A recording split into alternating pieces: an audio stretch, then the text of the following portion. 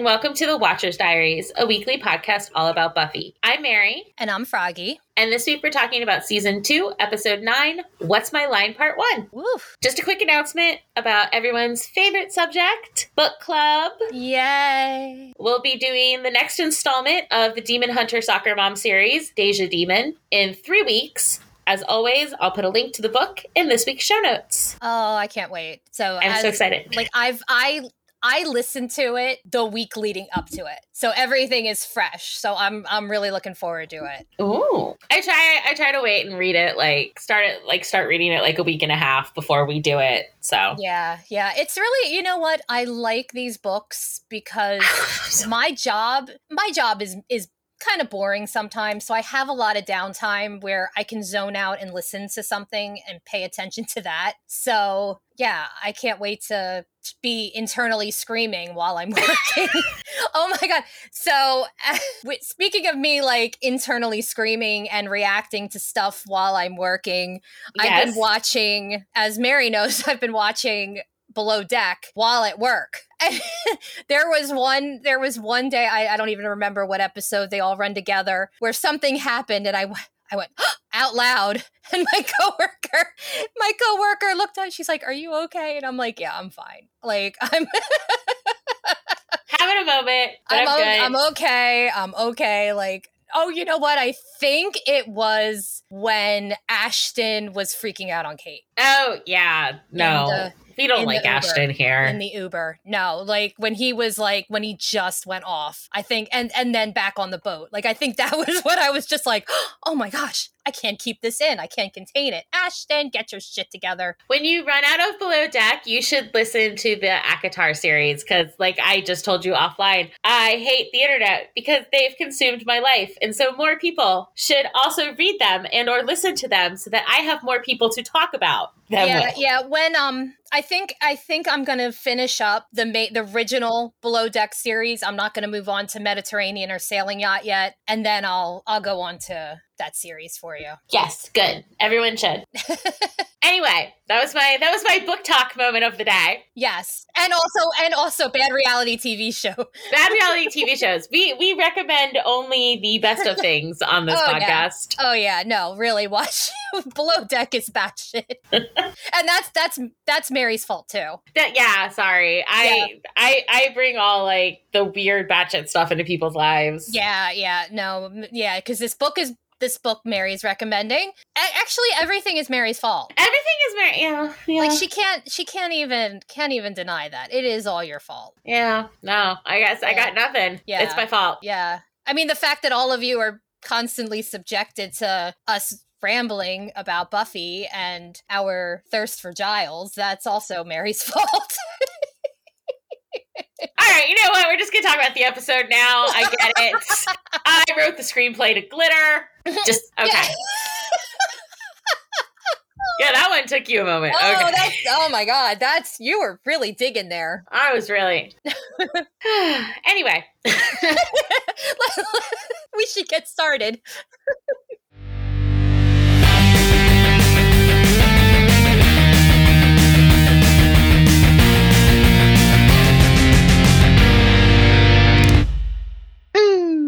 What's My Line, Part 1? It aired on November 17th, 1997. Yes, still a Monday. And this was the first ever episode to be written by Marti Noxon. Oh, yay, we love Marti. Yes, and we do have a couple little tidbits of stuff she said along the way. Our synopsis for this week is Buffy is hunted by assassins, as well as a woman with a bad attitude towards vampires. Okay, that's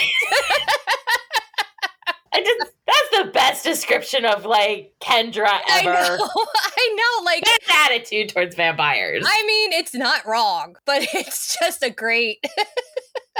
Meanwhile, Spike uncovers the ritual that may save the weakening Drusilla. Okay. So what are our international titles, Froggy? Okay, so the international titles this week, we have Armenian is What Is My Way, Part 1. Czech, What Will I Be, First Part. Finnish, Visitors, Part 1. French, Kendra, Part 1. Oh, I like that they give her the title. Yeah, I like that. German, The Rival. Hungarian, What Will the Future Bring? Part 1. Italian, Unity Makes the Strength, first part. What? Yeah. Go home, Italy. You're drunk. Actually, all of them are different. Are different this week. So we're at Italy. Japanese is Buffy's Destiny Part 1. Oh, I like that. Polish is simply Slayer Part 1. Portuguese, What Should I Do? First part. Romanian, Which Is My Reply? Part 1. Russian, What Is My Path? Part 1. Spanish from Latin America is What Is My Vocation? Part 1. And Spanish from Spain is What's Mine? 1. Okay. Like, I like that. I like that we have a lot of questions, a lot of questioning. Yeah. No, I mean, this is the first week where I've read every single one that they gave me. So, because they were all different. They weren't all a play on What's My Line. Yeah. I'm sure you'll explain the meaning behind that title. So that title, the title has a very specific meaning and in American culture. So it doesn't, like, the pop culture reference doesn't quite translate. So I kind of like how all the other different countries they made it work. They made it work. They brought out something different. I do like the fact that the French brought out just Kendra. Like, that was pretty good. Yeah, she deserves the title. She does. She'll probably get our title because she deserves it. I think we should. I also like the Unity Makes the Strength. Was that just go home, Italy? You're drunk. Well, yeah, wine. Somebody was definitely drinking too much wine when they made that title. Oh, yes. We do get a previously on this week, mostly focused on Drusilla and what Angel told us of her backstory, with just the tiniest bit about the book thrown in at the end, how it was stolen from Giles, and how Spike thinks it will be quite useful for something. Then we're off to Sunnydale High, where the career fair has apparently been delayed. The old banner having a piece of paper taped over it, saying that it will begin tomorrow. Not today, tomorrow. Willow enters, all smiles as she takes in the flurry of activity. Balloons being tied places, booths being set up. She signs in, grabs one of the aptitude tests, and goes to sit with Buffy and Xander. Xander, it seems, is having a bit of a problem, finding none of the answers to be a good fit. Something which Willow says is causing him to sound a little bitter. He just thinks it's impossible for one series of questions to accurately determine what he's going to do for the rest of his life. Well, Willow is very excited. She's curious to see what career the test thinks she will have. What, and take all the spontaneity out of being young and stupid? Willow reminds Xander they won't be young forever. True, but he'll always be stupid. I mean, yeah. He looks between Willow and Buffy, who seems a bit out of it, before telling them not to all run and disagree with him at once. Sensing she's missed her cue, Buffy looks up and tells him he's not stupid. For the moment, it looks like he's going to say something else, but then his attention, and ours as the viewing audience, is drawn to Cordelia, who is going through the questions while walking with two of her Cordettes. Cordelia checks off the box that says she aspires to help her fellow man, before qualifying it with, as long as he's not smelly or gross or anything. As she passes by the table where the Scoobies are sitting, Xander comments on how good it is of her to always be willing to help the rich and the beautiful. Yes, well, thankfully that counts him out twice. Aw. She walks away and Xander asks if murder is always a crime. Yeah. Do they still do this kind of shit in schools? I don't know. Yeah. So I have it in my notes later, but we can talk about it right now for a second. Did you guys do a career fair? Yes. Okay, see, we did not. Yes. Yeah, we did a career fair. Yeah. Was it something to do with you were being in Catholic school? No, not exactly. So we did senior internship week, where we shadowed an alumni in our chosen field for a week. We didn't do like the aptitude test and the booths and everything. We more, because we have a big alumni network. Yeah. We went out. Yeah, because you have all of the sister schools and So you have that big. Yeah, no, we did. I can't even remember. I think by this point in high school, I was over it all. Like I was a good student. I was, involved in a lot of extracurriculars, but I'm like, I need to get out. I'm done. I hate it here. Here being my rural hometown. Just like, I don't care what happens. But yeah, I don't know. And I don't think I know anyone with like high school age children to ask. Yeah, that's the thing. Like I know Kevin's cousin just had a kid graduate from high school last year. So I don't know if they did any kind of yeah. Jackie's mom might know. Jackie, please help. Because her mom is counselor at Panda's old high school in California. Oh, okay. So if stuff like this is going on, she would be in the office where like all the planning is happening. So maybe Jackie's mom can tell us if this still happens. Yes, we need the inside scoop on that family. They have all the inside scoops for us. They do. We need that career fair tea. I know. We got one of them has all that high school knowledge. We got Jackie with the insider Hollywood knowledge. Does her sister have any knowledge that she can bring to us? She's a dancer. If we need dance knowledge. Okay. All right. Yeah. We'll And her dad was in the army, so like later when we talk about missile launchers, we could Yes, absolutely, yes. We could consult him on that in the initiative. Yes, we will. And yeah, when we get to season 4, you have all that military stuff going on. And I mean, Panda and I both work for the government, so so we're ready. You're we're our ready insider. To be of use. You're our insider on the healthcare system. I am the insider on the healthcare system. I can tell you about corporate titles and good standings, and I can tell you about photos. You can tell us about you scan ghosts onto the internet. I scan ghosts onto the internet. So, and when we get to Band Candy, you have family members that worked in the candy industry. Yes, I do. Yes, there is a reason why I had a chocolate addiction as a child. See, we love putting the people in our lives to use. Plus I sold Band Candy. Yeah, I did too. Not in high school, but in elementary school, we had the candy drives. Yeah, no, I have when we get to Band Candy, I have a great story about selling candy. So, but let's get back to what's my line. But let's get back to the career fair. Buffy starts in on shrubs. Does she like them? Xander tells her that's between her and her god. Well, what did Willow put? Willow says she came down on the side of shrubs. Okay, go shrubs.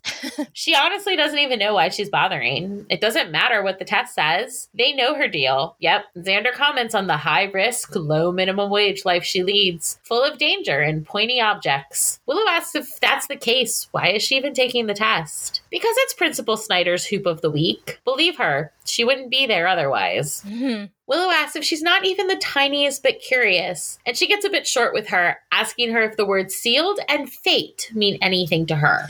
Why even go there? Willow looks hurt as Xander tells Buffy with that sort of attitude, she could have a bright future at the DMV. Oh. She apologizes and admits she's just frustrated, that unless hell freezes over and every vampire in Sunnydale puts in for an early retirement, that the future is kind of a non-issue. So I know I talk a lot about how like they never really focus on the lifespan of a Slayer. Yeah. Like how when you look at the stories of the historical ones, it's rare that any of them make it past 4 years on the job. Yeah. Before Buffy, the longest running one was Nikki, who made it 7 years. 7. That's it. 7 since she was called. But watching this scene again, it's clearly there between the lines. Yeah. Yeah. Buffy's not just saying that the rest of her life is going to be consumed by being the Slayer. She's also saying that she doesn't know how much life she even has left. Exactly. I mean, she died once already. Yeah, which is why, she calls the future a non-issue. Yeah, like she's living every day for that day. Yeah. She just wants to enjoy the life that she has. But speaking of the vampires of Sunnydale, we're going to head over to the factory where Drusilla is looking over a tarot card spread and Spike works with Dalton trying to translate the book they stole from Giles. So far, it's not going real well. Their latest attempt yielding in Debase the Beef Canoe. Drusilla calls out to Spike, asking him to come dance, but he snaps at her, telling her that they're working. Seems he and Buffy are both having a rather bad day. She recoils a bit, whimpering, and realizing what he's done, he's at her side in an instant, apologizing. He didn't mean to snap, it's just that book is supposed to hold her cure, and yet it reads like nothing but gibberish. Not even Dalton, big brain that he is, can figure it out. She says she needs to go change Miss Edith before beginning to keel over. Spike gently guides her to a chair, saying he can't stand to see her like this. But the bloody Slayer keeps mucking it up. They're running out of time, and Drusilla assures him he'll find a way to make it work, and the two of them kiss. Slowly pulling away from her, he goes back to Dalton's end of the table. Well, Dalton tells him that while it looks like Latin, it's not Latin. It's not any language he's ever seen. Okay, then make it a language. Isn't that what a transcriber is supposed to do? He grabs Dalton, but Drusilla tries to stay him. Still, he punches him at least once, saying some people find pain to be very motivating, before she has a chance to elaborate. Dalton can't help him, not without the key. The key. The book is in some sort of code. Dalton nods as Spike once again moves towards Drusilla. A card with a picture of a crypt sits in the middle of her spread. Is that where they'll find the key? She murmurs an affirmative, and he says he'll send the boys at once. Now will he dance? Oh, he'll dance. Picking her up, he begins to twirl her about while saying that the two of them will dance on the Slayer's grave. The music they dance to has a very Gomez and Morticia feel to it. Yeah. It's that same kind of melody. Yeah, I love Dalton. Dalton is great, and he is described in the script as being the anti-Giles. I love it. I love that he's basically evil Giles. Yeah. No, I like him. I feel like Dalton was hired by our good friend Joe. I think Dalton was hired by Joe. My favorite moment with Dalton is still coming. Yeah. Hurry back then. Yeah. Like I really do like him, and I wish he would have been around more. Yeah, we need more Dalton. I know. Like, and I would have. He's one of the few vampires that I actually want to know more about. Yes. Like, I would like. Where did you come from, Dalton? Yeah, and like I would love a series of short stories about some of the different vampires. Yes. Like somebody like Dalton, who he has this ability, he can do translations. He is a very Giles-like character. So like I'd like to know his background. I'd like to know. It's the same thing with Twilight too. It's like, I love all of these side characters. Where's the stories about these people? Main characters are fucking annoying. Oh, in Twilight? But the side characters are fantastic. I know. They are fantastic. Give me more of them. Bam. Credits. Woo! We return from the credits to the cemetery where Buffy is on patrol. It seems all is quiet until she hears the sounds of stone being chipped away from inside one of the crypts, a light shining through its window. Peeking in, she sees Dalton, but instead of interrupting him, she decides to wait, just standing outside the crypt. When he finally emerges, she asks him if rest in peace means anything to him, or more precisely, you people, before saying she forgot. Vampires aren't people. Wow, Buffy. Wow. Way to be speciesist. I mean, she's not wrong. I mean, maybe, but she's also, basically just called her supposed boyfriend not a person. Well, I mean, we are having issues with him right now. Oh, so many issues. Not even turning to look at the vamp who has been coming up behind her, Buffy kicks him. He stumbles back, and the two enter into a full-blown fight that ends up with her staking him. One down, one gone. It seems Dalton took advantage of Buffy being distracted to make his exit. In Buffy's room, Angel is standing looking around awkwardly. Buffy starts to climb up through the window when she sees him. She watches for a moment before very pointedly dropping her bag loudly onto the floor. Startled, he turns to face her, and we see that he's clutching a small stuffed pig, Mr. Gordo. I love Mr. Gordo. As she finishes climbing through the window, she asks him, "What's up? Did he come by for some quality time with the pig?" "What? No." "Okay, then what is it?" "It's nothing." He doesn't have nothing face. He has something face. And he doesn't have to whisper. Her mom's in LA till Thursday, art buying or something. I say to Kevin, you have something face all the time. Like, what's going on? And also, art buying. Yeah, we're going to talk about that because there are several things to discuss here. Yeah. First, the fact that Angel just lets himself into her bedroom. That's weird and kind of creepy. Especially if he doesn't know that Joyce isn't home. Yeah. Like, was he just going to dive in the closet again?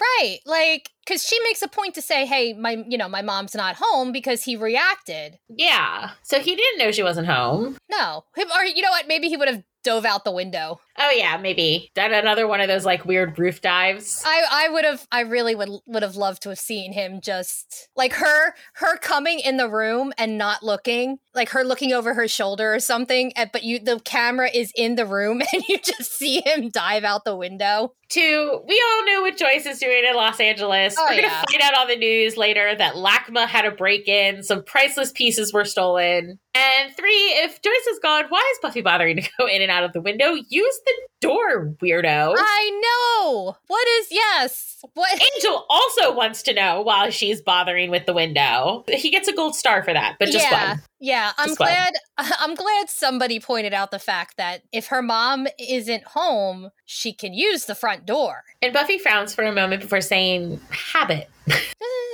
Yeah. He then goes on to say that he wanted to come and check on her, that he had a bad feeling. There's a surprise. Angel comes with bad news. Turns away and Buffy feels immediately guilty. Anyone notice there's a lot of parallels going on between Spike and Buffy and their conversations with people? Oh yeah. They're both being. They're having a time. Yeah. They're not doing well. She says she's been cranky miss all day and that it has nothing to do with him. What is it then? Nothing. Just a thing at school. Career week? Yeah, how did he know about that? He lurks. And you just lost your gold star, Angel. Sorry. Angel, look, we know you're a creeper. You don't have to keep confirming you're a creeper. Buffy says it's a whole week of what's my line, only she doesn't get to play. Sometimes she just wants a normal life as she looks over at the mirror and Angel's lack of reflection in it. So this seems like a good time to mention what's my line. Yes. It refers to the game show that ran on CBS from 1950 to 1967. The game consisted of celebrity panelists who questioned contestants in order to determine their occupation. Yep. Fitting for an episode centered around a career fair. Yes, I like to imagine that Buffy and Joyce, like we've already decided that Buffy and Joyce watch old movies together. So it's kind of fitting that they would probably watch old game show reruns together. Yes, absolutely. So this is like, what's my line for somebody that isn't familiar with old game shows wouldn't get it because it was a really niche thing back in the 50s. Yeah. So I really did like the choice of it. It was also in 2013 listed by TV Guide as number 9 in their list of the 60 greatest game shows ever. Oh, that's great. Yeah, no, it is a fun game show. I definitely recommend going on YouTube and finding clips of it. It is a fun game show. Yeah, if you have cable, I think it's on one of those game show network things.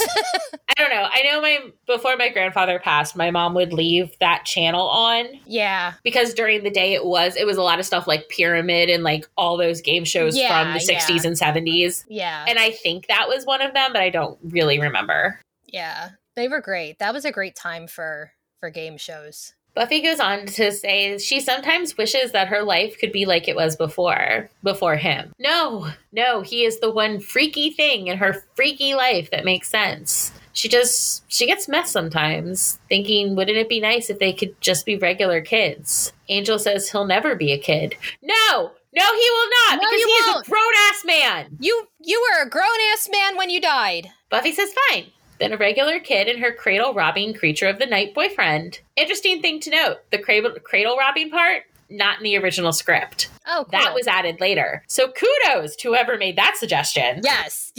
That is, which it also works because like we just said, Buffy's having a day. Yeah, she's having a day. So her being a little salty about the fact that she has this older boyfriend who is kind of creepy. Mm-hmm. Yeah. No, I like that line. Angel laughs and picks up a framed photo from her dresser. Buffy at maybe 6 on ice skates. She's mortified. That was right in the middle of her Dorothy Hamill phase. Dorothy posters, Dorothy dolls, Dorothy haircut. She pretty much secured her place in the Geek Hall of Fame with that one. Angel says she wanted to be like her, and Buffy said she wanted to be her. That her parents were fighting all the time, and that being on the ice, it made her feel safe. Were Joyce and Hank really fighting when she was that young? Because we were told in season 1 that their marital problems started shortly before Buffy became the Slayer. Yeah, and that they were trying to fix things during that time, but her whole coming in and out at all hours and getting into trouble thing didn't really help. Yeah, I'm gonna go ahead and say that that's probably just a continuity error. Yeah. Angel asks Buffy when the last time she put her skates on was, and she says about 100 demons ago. Why? He tells her there's a rink off Route 17 that's closed on Tuesdays. Really? Because tomorrow's Tuesday. Yes, it is. They smile at one another, and fine, Angel can have his gold star back because that was really fucking cute. That was really cute. Yes, we will. But see, if he hadn't lost his other gold star, he'd have 2 gold stars. That's true. He would have 2 gold stars. Yeah. But he had to be a creeper. I know. So he only gets 1. Also, if anyone would like to visit said ice rink, it is apparently called Iceland, and it is about 25 miles away from where they filmed Buffy in Paramount, California. There you go. Back to Sunnydale High, where Cordelia and Xander are looking over the posted test results. Cordelia finds her and says she got personal shopper or motivational speaker. Motivational speaker? On what? How to be even more annoying? She takes a peek at Xander's and laughs before walking away, leaving Xander to panic as he tries to find his name. Meanwhile, Willow is asking Buffy about her and Angel's skating date. Is it really going to be just the 2 of them? Unless some forces of evil pop up, but Buffy is in full see no evil mode. Angel on ice skates? Willow is clearly trying to picture it as Buffy says she knows. 2 worlds colliding. Yeah. That's when Xander comes up, telling the 2 of them that they know him about as well as anyone else. Maybe even better than he knows himself. So when they look at him, do they see prison guard? The 2 girls try very hard not to laugh and fail miserably at it. As Xander says, according to his test results, that he can look forward to a career in the ever-growing field of corrections. Buffy tells him that at least he'll be on the right side of the bars. Yeah. At least he's going to be in prison, but, working the prison.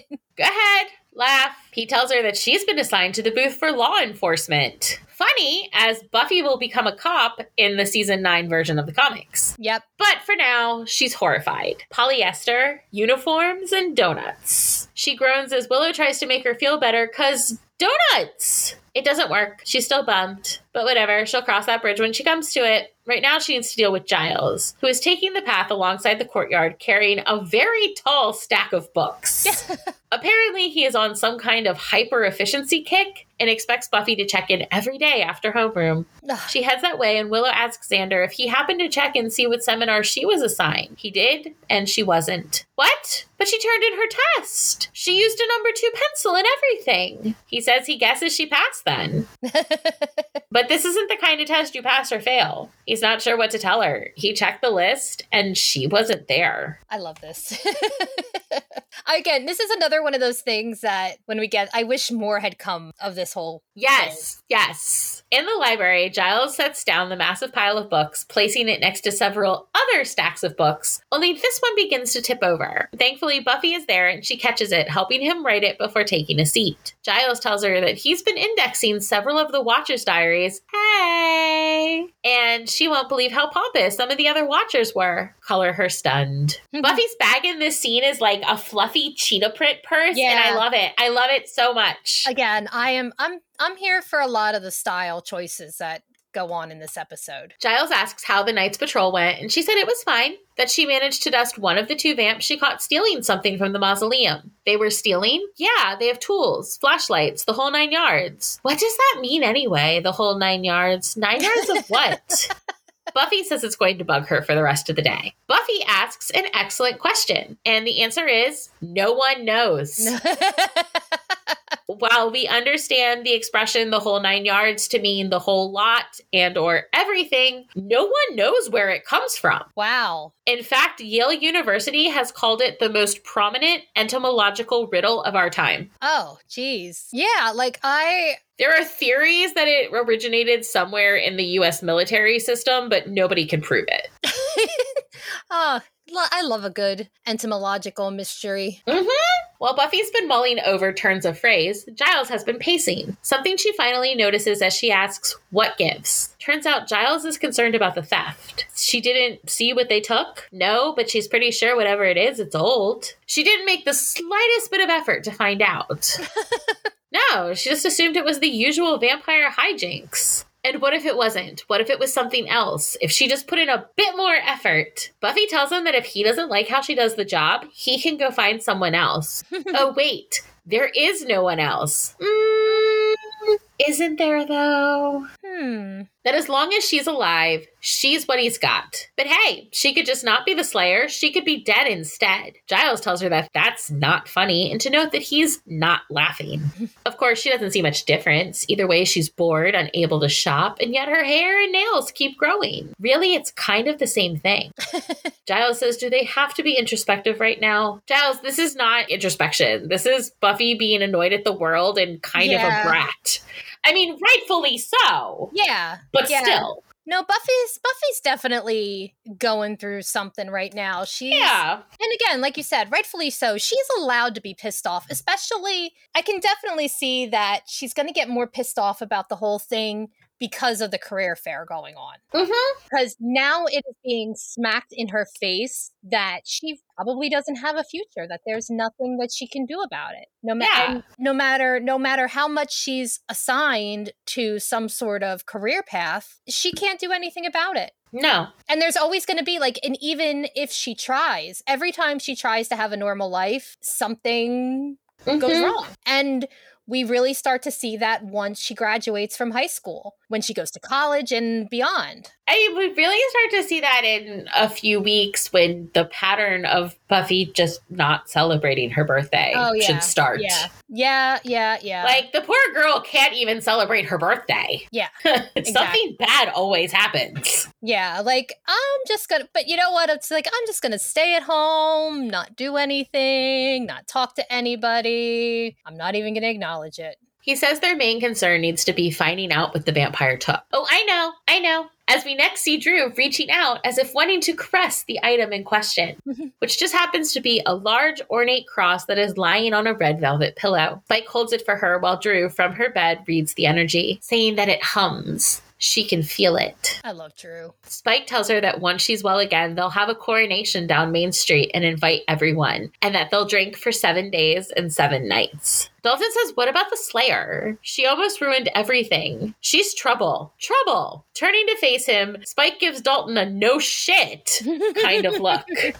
She's the gnat in his ear, the gristle in his teeth, the bloody thorn in his bloody side. Oh, he's got such good lines. He kicks something, angry at her entire existence, before Drusilla calls out to him. He says they need to do something, that they'll never be able to complete her cure with that bitch breathing down their spines. Suddenly, he's struck with inspiration. He just needs to call in the big guns. They'll take care of her. The big guns? The Order of Taraka. Dalton kind of gasps, shocked he'd call in the bounty hunters, while Drew turns over 3 cards, each representing one of the hunters. A cyclops, a centipede, and a jaguar. She smiles and she says they're coming to her party. 3 of them. Dalton worries this might be overkill, but Spike says no. It's just enough kill. So I was just clicking around on some things and came across the whole 9 yards. Oh. So I'm on the BBC site for Buffy. Yeah. And they said, as Buffy points out, this saying doesn't make a whole lot of sense. Possible explanations are that a machine gun belt of bullets was 9 yards long, or that a shroud is made out of 9 yards of material. So the machine gun would go with the whole theory that it dates back to the armed forces. Yes. Interesting. Yes. So I have always loved Drusilla's cards. Yes. Even if they're not exactly tarot cards. As in, there is no deck that matches these. Yes. Marty apparently didn't know all the cards that made up a tarot deck. And so she just had Drusilla's cards reflect what she needed for the plot. I kind of want a replica of this deck. Someone's had to have made them. Yeah. I will be checking Etsy later. I feel like, and you know what? I feel like it really also reflects Drusilla. Yes. Like, it makes sense that a vampire would have a different deck. So this might even be like a whole vampire thing. Yeah, it's very possible. Back to Sunnydale High, where Xander and Willow are making their way through the career fair. Only Xander's confused as to why Willow is even there. She defies category. Go, fly, be free, little bird. She tells him she's looking for Buffy, and he says that she and Giles took off about an hour ago. Some sort of field trip deal. Willow says she better get back soon, or else Snyder did such a great job with the career fair. She abruptly changes the subject, smiling as she sees Snyder come down the hall.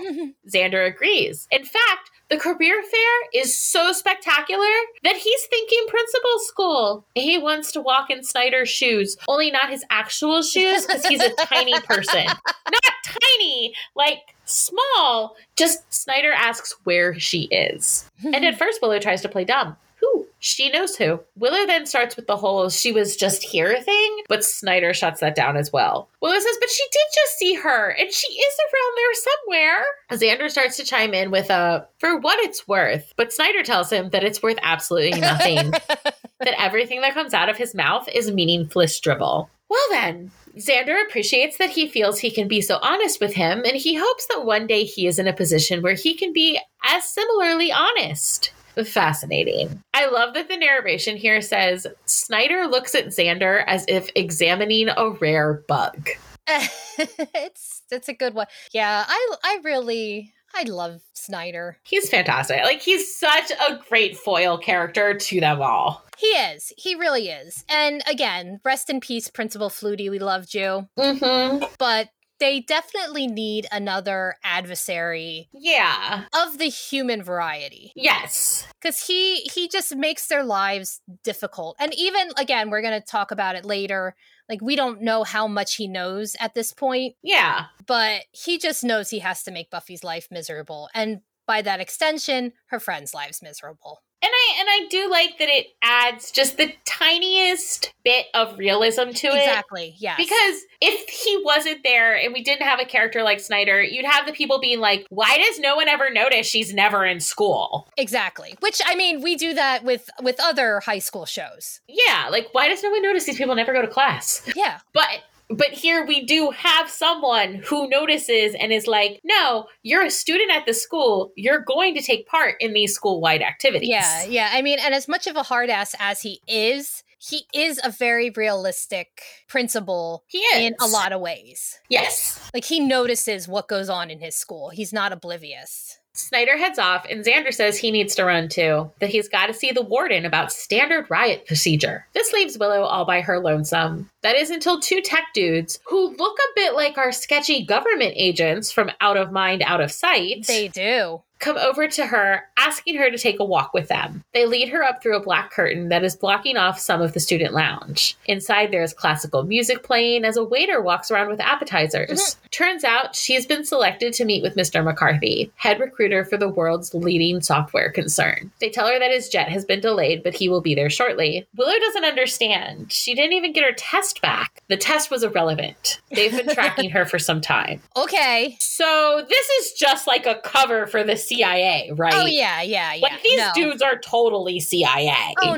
no. They are definitely using some sort of cover, because you can't just have government agents coming in saying, we are government agents. We think you should work for our government agency. Look at us. We are just not government agents. Well, I mean, I think it depends on the government agency, because AwesomeCon definitely had an FBI recruiter booth. Yes, but that's the FBI. Yeah, no, the CIA is definitely different. And that's why I'm like, this has to be CIA, because not to plug more stuff, but I've read one or two books by people who they've since gotten out so they can talk about it. Yeah. And they said, like, when they were going through the interview, they couldn't tell their families who they were interviewing with. Like, when they contacted, like, the families for background checks and stuff, it was all like a fake company. Yeah. No, my friend from college, her dad worked for the NSA, and it was a similar thing. Like, everything, like, he has a map in his study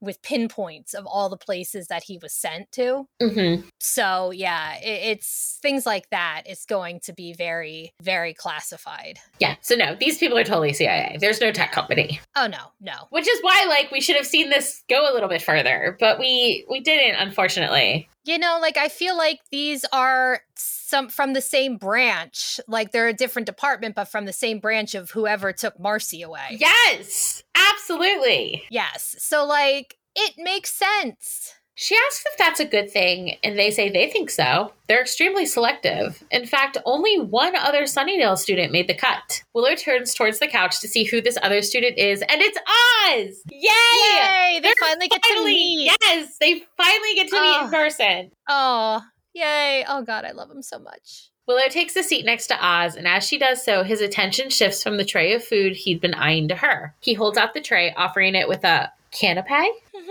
In the cemetery, Buffy pushes through the wrought iron gates, charging ahead and leaving Giles to struggle as he tries to keep up, pleading for her to slow down. She reminds him that they have work to do and tells him to get with the program. He tells her that she is being rather immature. She is. Yeah. And would he like to know why? It's because she is immature. She's a teen. She's yet to mature. Giles says all he did was offer some constructive criticism. And Buffy says no, he didn't. He was harsh. Was he, though?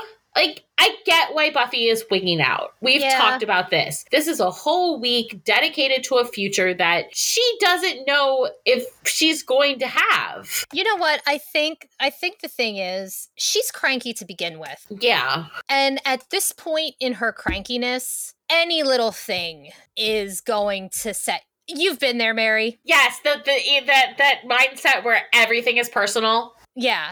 I mean, we've been there. We've been there, you know, where you're just having the worst week ever. And then even the smallest slight is a personal attack. Yeah, because all he did was tell her that she probably should have looked into what the vampires were stealing. Because, a lot of the times when the vampires steal things, it's kind of important. Yeah. Unless there's been like a rash of vampire petty theft we haven't been told about. Well, they do steal a lot of blood. That's true. To be fair, though, them stealing a couple packages of blood is better than them killing everybody. Right? Like, I'd just let them take the blood. I think Joe set that up. I think Joe did. I think Buffy ruined Joe's operation. He's like, look, I'm trying to help you out. I'm trying to keep the death down. I've got to deal with the hospital. They're not even really stealing. They think they think they're donating to some like outward clinic. Yes. And you ruined the whole thing, and now they're going to go back to killing people, and that's kind of on you, sweetheart. Yeah, we're not stealing everything. Poor Joe. We're not stealing everything. You know, we're not in the midst of an emergency where we need this blood, where the town needs the blood. There hasn't been any disasters. Yeah, it was like one cooler. Yeah. I don't know. Yeah, Buffy should have just let him have it. Yeah, that's and I love the whole fact that Angel was like, oh, everybody knows that it's blood delivery day. See, it's clearly an established thing. Yes. And then Buffy went and ruined it. Yep. Buffy tells Giles that he's acting like she chose this gig. She didn't. She was the chosen. Giles tells her it's more than a gig. It's a calling, a sacred duty. And yes, it will offer some complications, but there is no reason it should stop her from finding some other means of gainful employment, like he did. Buffy says that's different. Being a watcher and a librarian go together, like chicken and another chicken. What is she supposed to do? Carve steaks for a nursery? Giles starts to admit that he never really took the time to think about it before turning to Buffy with a, what about law enforcement? Frowning, she says nothing, instead motioning to the mausoleum with the flashlight. The two head inside and see that one of the marble slabs in the wall now has a hole in it. Taking the flashlight, Giles peeks inside and says it's a reliquary, used to house items of religious significance, like the bones of a saint. Buffy makes a sort of face at that thought and says, note to self, religion equals freaky. Scanning the rest of the mausoleum, Giles notices the name above the door, Duloc. He mutters a few oh dears as Buffy says she hates when he does that. Giles tells her that Josephus Duloc was buried there, that he was part of a religious sect that was excommunicated from the Vatican around the turn of the century. Excommunicated and sent to Sunnydale? Yeah. Wow. Sucks to be him. You know, I think that every time I watch this episode, like... Giles continues, saying the book that was stolen from the library a few weeks ago was written by Duloc, but that in all the excitement, he completely forgot about it. Buffy's guessing it wasn't a Taste of the Vatican cookbook. No, it was said to contain spells and rituals that would breed unspeakable evil, but it was written in an archaic form of Latin so that no one outside the sect would be able to read it. Okay, so then they're good, right? Wrong. First, the vampires take the Duloc manuscript, and then something from his tomb. Buffy asks if Giles thinks they figured out how to read it. He's not sure, but something's coming, and it's not something good. Bum, bum, bum. A line which takes us directly to the Sunnydale bus depot. Nothing good happens at the Sunnydale bus depot. No, nothing good. No. I mean, and they were rightfully concerned. They were right to be concerned when Impado, yeah. A bus pulls in from Los Angeles, and off it steps our first member of the Order of Taraka. a nasty-looking dude with a wicked scar over his left eye. According to the script, his name is Akataris. Oh. Meanwhile, our second member of the Order, Norman Pfister, walks down the street, giving a small cursory glance to Buffy's house as he walks by, heading instead for her next-door neighbor's place. He's a normal-looking sort of guy, exceedingly normal. Like, you wouldn't look at him twice kind of normal, which I'm guessing is a good way to be if you're a bounty hunter and want to work on stealth. Ringing the neighbor's door, he introduces himself and says he's with the Beauty Blush Cosmetics Company. But don't worry, he's not selling anything. He just wants to know if she'd be interested in a few free samples. Free? She steps aside and lets him in. The door closes, and there's only a few seconds before we hear a blood-curdling scream. He's too normal looking. Yes. Like, every time I think of him, he just looks too normal. Like, so normal, he's creepy. And what about the third member? Well, we do see a plane flying overhead. Right before we go to the Sunnydale airport, one of the workers opens the cargo hold and steps inside, only to see shadows moving in the back. He tells whoever it is that they're not supposed to be there. He ventures closer, holding his... is it like the light thing that they use to direct the planes? I don't know. He's holding something. I guess he's going to bop whoever over the head with it. But just about when he reaches where the shadows were, a leg shoots out, kicking him. A few more hits come, and he drops unconscious. That's when we see a pair of boots walk towards the door, and a girl peeks out. But wait, this is no bounty hunter. It's Kendra! Yay! Kendra, played by the ever-lovely, never-aging... Oh my god, so Bianca jealous. Lawson. I swear, she might have played a Slayer, but she is 10,000% a vampire. Oh, absolutely. I am sure everyone here knows about Bianca Lawson, but just in case you don't, she has been on everything from Buffy to Saved by the Bell the New Class to Pretty Little Liars to The Vampire Diaries and Teen Wolf. At least she played a teacher on Teen Wolf. True. She's kind of run the gamut of the supernatural-esque shows, and she somehow looks the same in Teen Wolf as she does right here. Oh, exactly. Yeah. Did she play... I remember Pretty Little Liars. Did she play a teenager in Pretty Little Liars? Yes, she played Emily's first girlfriend. That's right. Yeah. It's been a while since I watched that. But yeah, like I remember when she popped up, like she can seriously still play a teenager. Mm-hmm. She also auditioned to play the role of Cordelia. And it makes me wonder if she's the actress they originally wanted. Yeah, when the creator wanted an African-American actress. Yes. And the network was like, well, then you can't have a mixed race couple. And he was like, but I don't want to be boxed in, so I guess I won't do that. Thanks, network. I know. Yeah. I mean, that's one thing that's one criticism against him that I can't stand. Mm-hmm. Is because and we'll get to another one later. You know which one I'm talking about. We've ran it many times. Is he was beholden to what the network wanted. The network had final approval. These days, very little is off the table for creators. Yes. But back in the 90s, we couldn't have as much as we wanted. You couldn't have, And I mean, you were dependent on network television. Cable wasn't expanding to, shows. Yep. It's like HBO and all them were still mostly movies. Yes. Yeah. In the 90s. One of the first non-network shows that I can think of right now was The Sopranos. That was one of the big shows that wasn't tied to the main networks. But back in the day, what the network said is what went. I mean, and it goes back, things go back to, throughout the history of television. Yeah. I mean, you had in Star Trek, the original Star Trek, you had the kiss between Kirk and Uhuru, which was one of the first interracial kisses that you saw on television. And people flipped their shit. The only reason Samantha and Darren were allowed to be shown sleeping in the same bed is because the show dealt with a supernatural element. Exactly. Otherwise, they would have had to be in the separate beds like Lucy and Dick Van Dyke. Yeah. And it was all because you couldn't even show married couples sleeping together. Yeah, network stuff is ridiculous. That's one of the things that I like about what they did in WandaVision. Yes. When they had the separate beds and Wanda pulled them together. That was a good moment. That was really cute, yeah. So yes, don't you can criticize him for as much as you want. And especially for his his behind the scenes behavior. Yes. But yes. do know that some things on screen, you have to play the network's game. And that also like goes with what we complain about with when he went to work for Marvel. Yes. There were a lot of decisions that were made in his movies that were Feige. Kevin Feige's decision at the end of the Age of Ultron is my villain origin story. My villain origin story started with Coulson.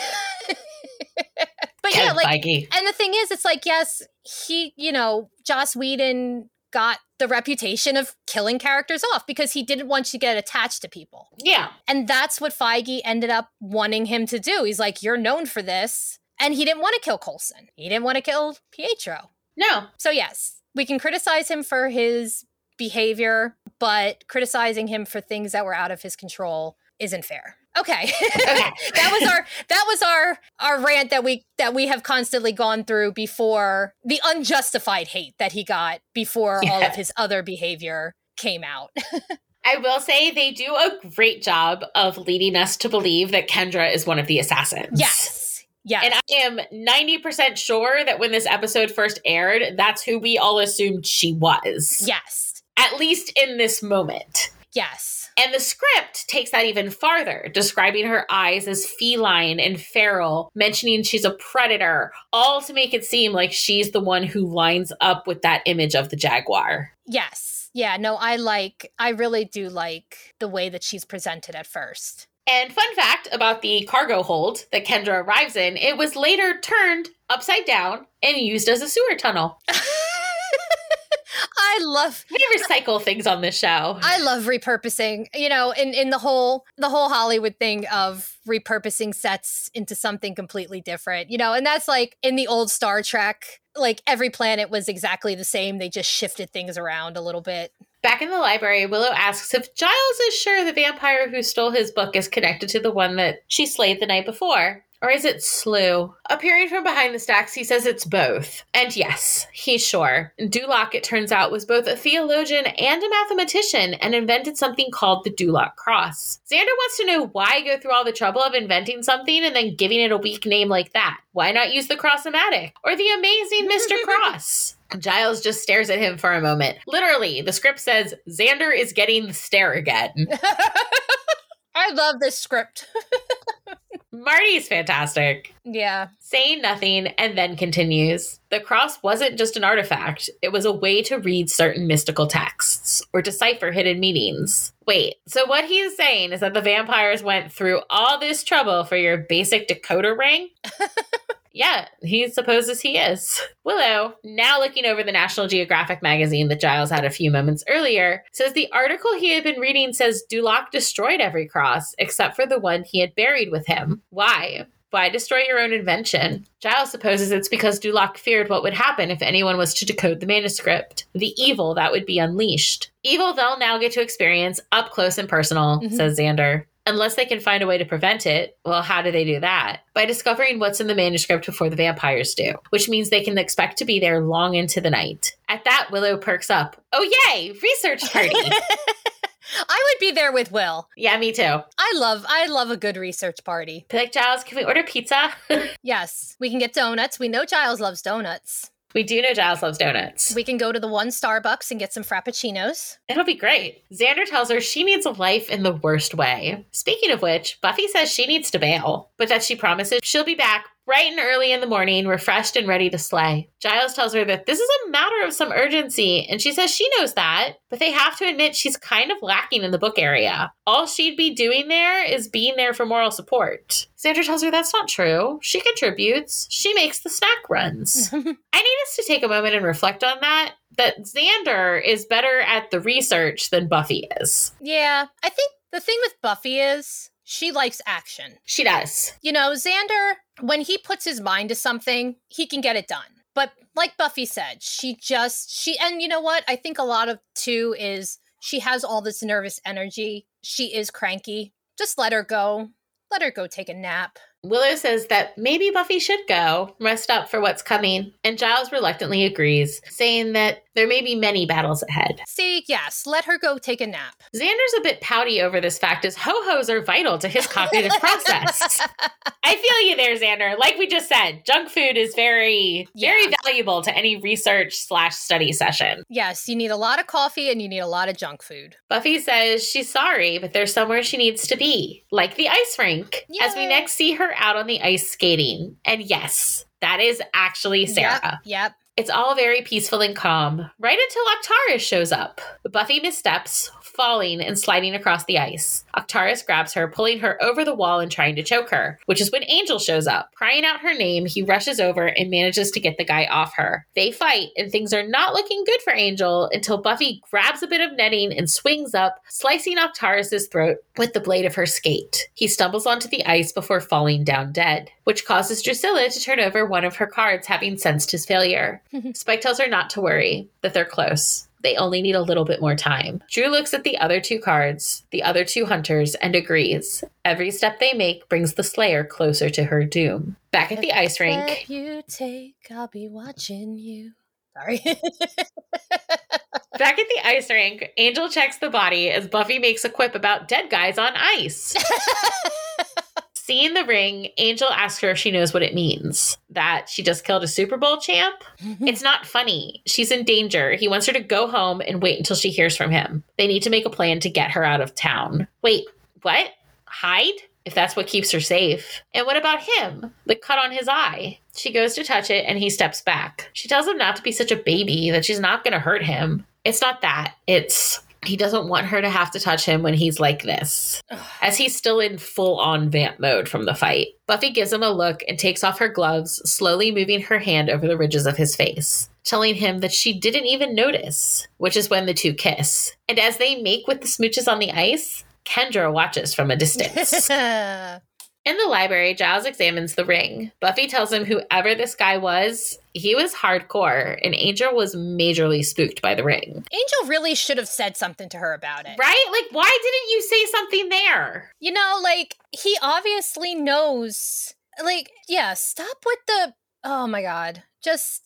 Why must you be so cryptic? You obviously know what this ring symbolizes. Just tell her. Then that cuts down on everybody's research. Use your words. It's not that hard. I know. You're very handsome, but please talk sometimes. Giles says he was right to worry, that the ring is worn by the Order of Taraka, a group of bounty hunters dating back to the days of King Solomon. Yeah, and didn't they beat the Elks in this year's Adult Bowling League?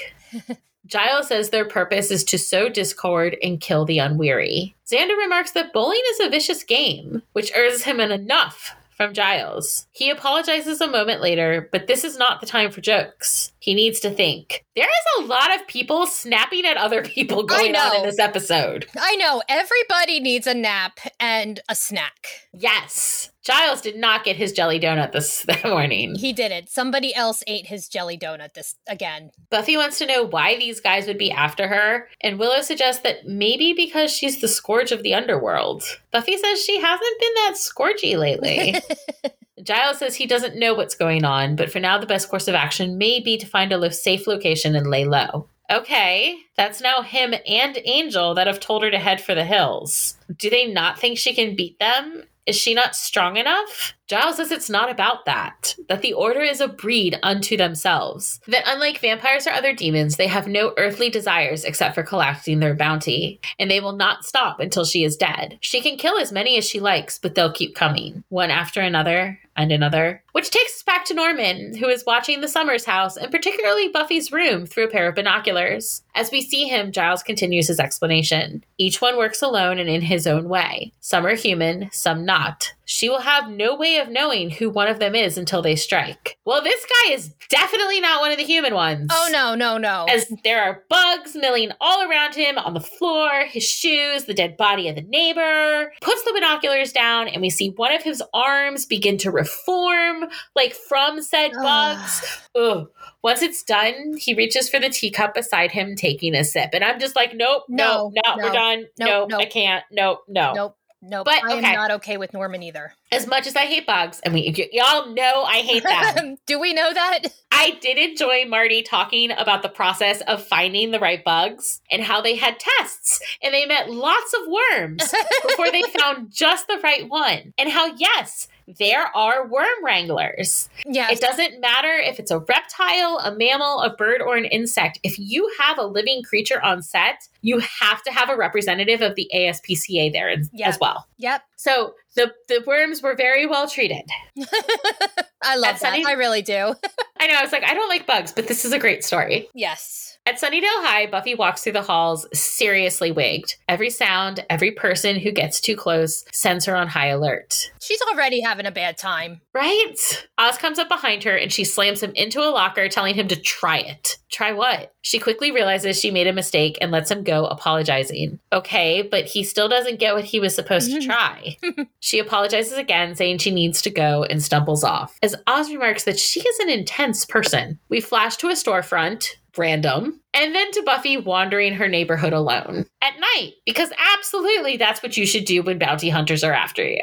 I mean, it's no different than her normal night. That's true. Back in the library, Willow says she wishes there was more they could do. And Giles says they're doing all they can. That right now, the best way to help Buffy is to figure out what was in that stolen book. Willow says she's never seen Buffy like that. She just took off. Xander says she didn't go home, as he let the phone ring a few hundred times before remembering her mom is out of town. Giles suggests that maybe she unplugged it. No, it's a statistical improbability for a 16-year-old girl to unplug her phone. Yep. Willow nods in agreement. Giles says maybe his words of caution were a little too alarming. You think?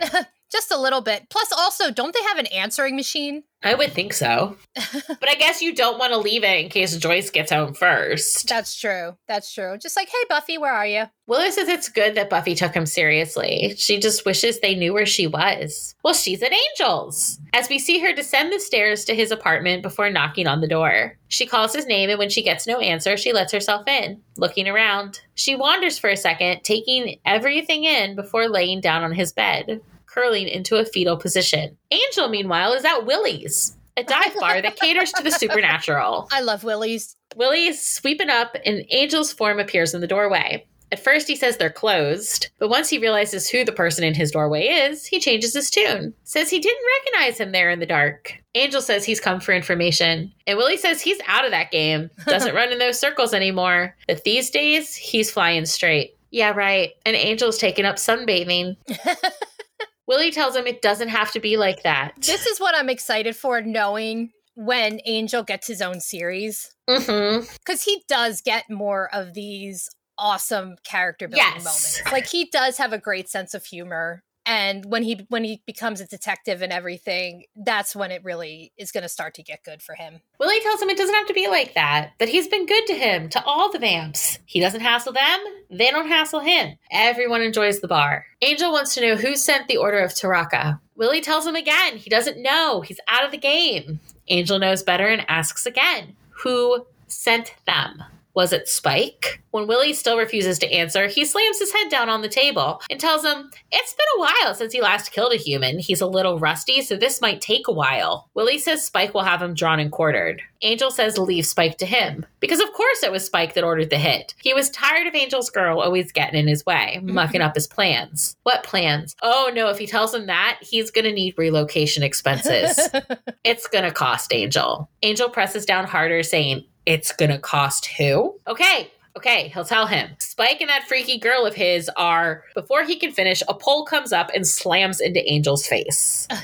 He falls to the ground as Kendra looms over him. The pole?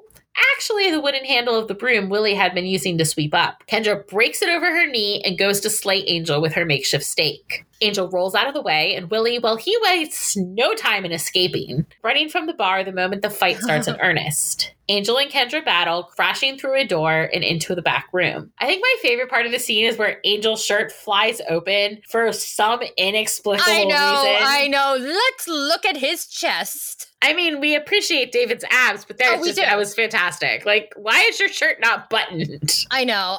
It was a very I think we need to talk to Marty about this one. I think we do. I think this was Marty being like, we're just going to throw in a little bit of eye candy. Yeah. I mean, we were going to have a discussion with Greenwald, and we can have, again, this is going to be me going to Marty's house. Making your sandwich. Making my sandwich. Waiting for her to call the cops on me. Eventually, Kendra is able to get the upper hand and kicks Angel back into a cage. I just love how, like, every place in Sunnydale has a handy-dandy cage for locking people and or monsters in. I mean, it makes sense at Willie's. No, it definitely makes sense that Willie's has it. Yeah. I mean, and there being a book cage at the school does make sense, too, especially because Giles, he has a lot of, like, rare stuff. Yeah. Angel demands to know who she is, says that if she tells him what he wants to know, he won't hurt her. She smirks, and he asks her if she thinks it's funny. Slamming the door of the cage shut, she says she thinks it's funny now. She wants to know where the girl he was seen kissing is. Angel says that once he gets out, well, he better work fast then, as the room has eastern exposure and sun rises in just a few hours. Plenty of time to find his girlfriend. Padlocking the cage, she walks off. In the morning, in the library, or I don't know, it's soon to be morning. Still looking over his books, Giles talks to Xander on the phone, saying he's yet to hear from Buffy, and maybe it's time someone, i.e. Xander, go to her house and check on her. We can suppose Xander asks how he's supposed to get there, like he hasn't just appeared at her house in several other episodes. Yeah, seriously, like he found Angel's house. Yeah, like walk there. All your houses seem to be in walking distance. Yes, you're a teenage boy. You're at least in the same school district. And Giles says he doesn't know. Ask Cordelia to drive. Giles is done. He then hangs up and grabs one of the books, making his way out to where Willow is at the table, asleep atop the computer. Giles' look upon seeing her is the most adorable thing, and you can tell he just wishes he had like a blanket to drape over her. He leans over, tapping her gently, and Willow awakes with a start, yelling, "Don't warn the tadpoles!" She then, a little confused, asks Giles what he's doing there. It's the library, and she fell asleep. Aw. Oh, she must have conked out. Giles asks about the whole don't warn the tadpoles thing, and Willow says she has frog fear. No, Willow. She apologizes for falling asleep, and Giles assures her that she went above and beyond. Also, he thinks he might have found something. While he doesn't yet know everything, a description of the missing manuscript says that it's a ritual used to restore a sick and or weakened vampire to full strength. So, a vampire like Drusilla. Exactly. So a few things about Willow's frog fear. 1, the fear of frog is called rhinidophobia. Mm-hmm. 2, we will see this again later in the season in Killed by Death. Yep. And 3, she had a stuffed frog in Inca Mummy Girl. So I'm guessing fake frogs don't bother her, only real ones. Yeah. Yeah, she probably, cute frogs. Like, I'm definitely afraid of spiders, but like cute stuffed spiders don't scare me. At the factory, Dalton has apparently finished decoding the manuscript as he hands a pile of papers to Spike. Quoting My Fair Lady with a, "By Jove, I think he's got it," Spike moves towards Drew. They finally have it, the key to her cure, the missing link. And it turns out it was right in front of them the whole time. Drew places her hand on a card depicting an angel falling to his doom. Mm-hmm. Xander and Cordelia arrive at Buffy's. Cordelia, unable to believe that Xander dragged her out of bed for a ride. What is she? Mass transportation? Xander makes a less than stellar comment about locker room talk and what some of the boys at school have supposedly said, leaving Cordelia to say, great, she's his ride and his punching bag. Xander, though, prefers to think of her as his witless foil. He heads up the steps and bangs on the door, calling Buffy's name. Nothing. This is the last time we will see the actual house that is used for Buffy's house. Oh. Literally. Like, by part 2, they have moved to using a replica of the exterior on a soundstage. Oh, wow. So, like, they make the switch halfway through this thing. One more time. But also, I like how this whole thing with Cordelia and Xander is now you're starting to see where the tension is leading them. Yes. Because it's gonna... Very much are. It's gonna heat up. It's gonna blow up very soon. Yes, very soon. As he begins to search for another way in, he tells Cordelia that if she wants to be a member of the Scooby Gang, that she's going to have to be willing to be inconvenienced every once in a while. Yeah, because that's what she dreams of, being a member of their stupid club.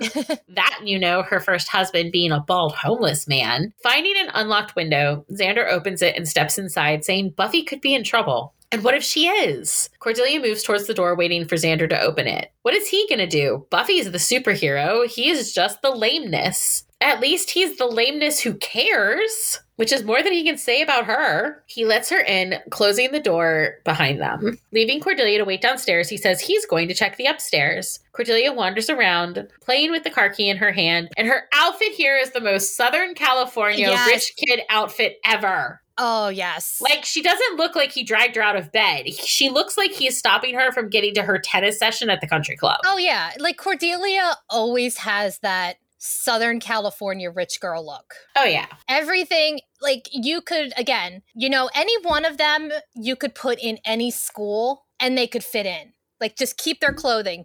But with Cordelia, she screams, I live in Southern California. Oh, yeah. A knock sounds on the door as Cordelia goes to open it, revealing Norman. He gives her the same cosmetic spiel he gave the neighbor. Oh, no. And hearing the word free, Cordelia steps aside to let him in. Angel, meanwhile, is still in the cage at Willie's, attempting to bust himself out to no avail. And finally, we check back in on Buffy, who spent the night sleeping, a bit fitfully it seems, at Angel's. She wakes up right as Kendra is about to slam an axe into her. Scrambling, she gets up and dives for Kendra, assuming she's number 2. She thanks her for the wake-up call, but says she thinks she'll stick with her clock radio. They fight, pretty evenly matched, but Buffy eventually uses the classic chick fight maneuvers of nail digging and hair pulling to gain the upper hand. Hey, gotta go with what works. Kendra demands to know who Buffy is, and Buffy says, "Nuh-uh, Kendra attacked her. So who the fuck is she?"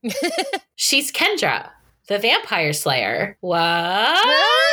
And that's part 1. Woohoo! Back in the day, this was a very stressful cliffhanger. It was. Angel is doubly in danger from the sun and from Spike. Xander and Cordy are in Buffy's house with a supernatural assassin. And there's a second slayer. Our little minds were blown. It was, I clearly remember going to school the next day and being like, please tell me you watched. Mm-hmm. Please tell me you watched, because we need to talk about this. Oh, yeah. I don't remember the reaction to this one as much as I remember the reaction to Surprise. But, I definitely remember this being like, what is going on? And in hindsight, it makes sense because she died. Yes, absolutely. When Giles, when we get into the next episode and they figure out what's going on and Giles explains it, you're like, oh, yeah, okay. Yeah. But at the time, you were like, what? Yeah, I love it. Anyway, that's it for this week. Thank you all for listening, and make sure to join us next time when we take on Season 2, Episode 10, What's My Line, Part 2. Yes. Until then, check out our various social media channels, all of which will be listed in the show notes. And if you like the show and you want to let us know it, you can subscribe, rate and review wherever you listen to your podcasts, or write to us directly at thewatchersdiaries@gmail.com. Bye! Bye!